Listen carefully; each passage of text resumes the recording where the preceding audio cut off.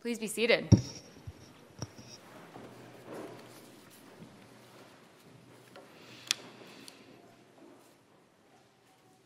There's something courageous about being an introvert and walking into a space or gathering without knowing a single person. For me, I really dread the feeling of walking through a crowd, kind of searching for faces of somebody I know, only to stand awkwardly in the corner, trying to muster the courage to go say hi.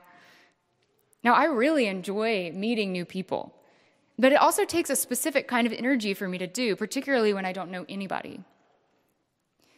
Recently, I attended the Diocese of Washington Clergy Conference, which is a 2-day retreat for all of the clergy in our diocese.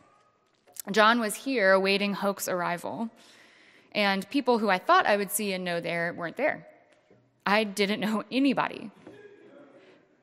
The first evening before dinner, I was doing the dreaded where should I sit, walk, kind of walking through, milling around, hesitating before sitting at a table. And a woman named Connie came up to me and said, "You must be new." I recognized that look, and I remember feeling like that my first time. Why don't we sit together? Connie is the rector of St. George's in Glendale, Maryland. And she did something that I find remarkable, which is walking up to a stranger and introducing herself seemingly so easily. And this was a time when I was struggling to do the same thing. She extended a kindness that I really needed. Connie could tell that I was looking for recognition and connection, and how wonderful it feels to be able to rest in and rely on a familiar face. So the next day, I was able to walk into the room and say, "Hey, I know you." Recognition and acceptance is something we all crave. Perhaps this innate human need is what drove Mary to Elizabeth's house that day, newly pregnant, likely afraid, and maybe wishing to be in the company of somebody who knew her. And not only did she find that, something far more holy happens too. Her unborn child is heralded, not even born, but already known, already recognized. Elizabeth's baby recognized Jesus, each of them still in the womb. John the Baptist leaped for joy, as if to look at Christ and say, "I know you, I know you."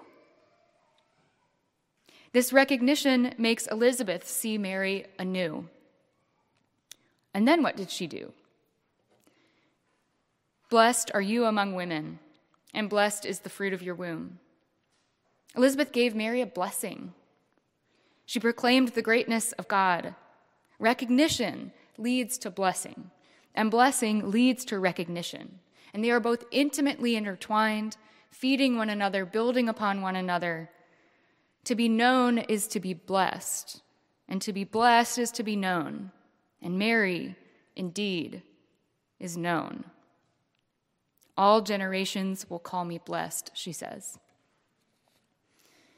It makes me wonder if I would recognize Christ should he walk into the room right now. I'm not sure what that would feel like, and I don't know what I'd do, but I imagine that something in me would feel different.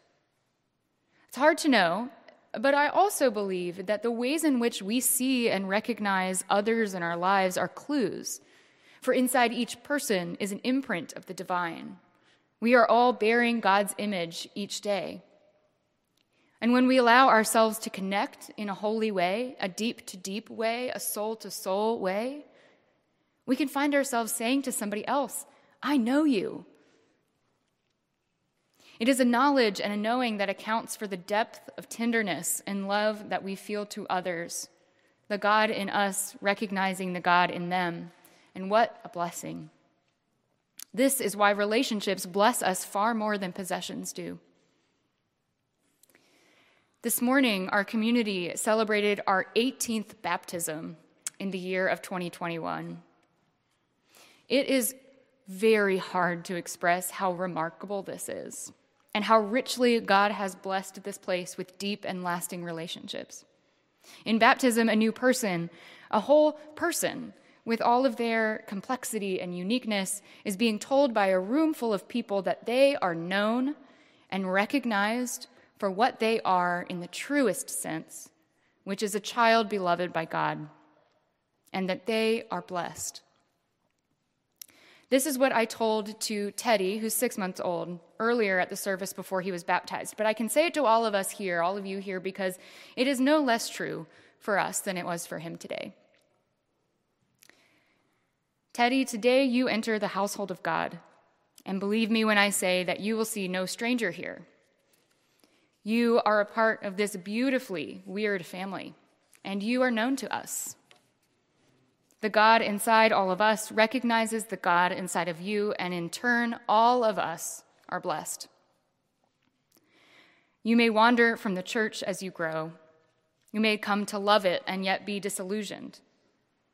You may have a complicated relationship with God and the church. Who doesn't?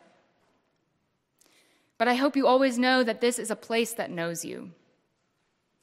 One day in a room full of strangers, perhaps some part of you will remember what it feels like to be known and loved by God, and that it inspires you to go seek out in another person someone who is scared, lonely, in over their head, anxious, or completely new. This is something Elizabeth offered to Mary at such a moment as that. Mary's song, the Magnificat, is the only logical response to a blessing this deep. We hear many songs in both Old and New Testaments, all of them exalting God as the result of being blessed. Miriam after crossing the Red Sea, Hannah after conceiving a child, Simeon after meeting Jesus in the temple. Times when being thankful for God's goodness can only be expressed through singing. It is the outpouring of being blessed, and it magnifies the Lord. Circling back to my earlier wondering, I'm still unsure if I would recognize Jesus in a crowd in 2021. Mary's song tells us that God came to earth in the least likely of places.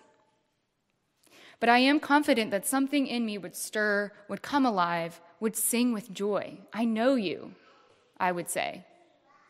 I don't know how, but I do. And what better way to prepare for the Christ child at Christmas than to welcome another child into our community?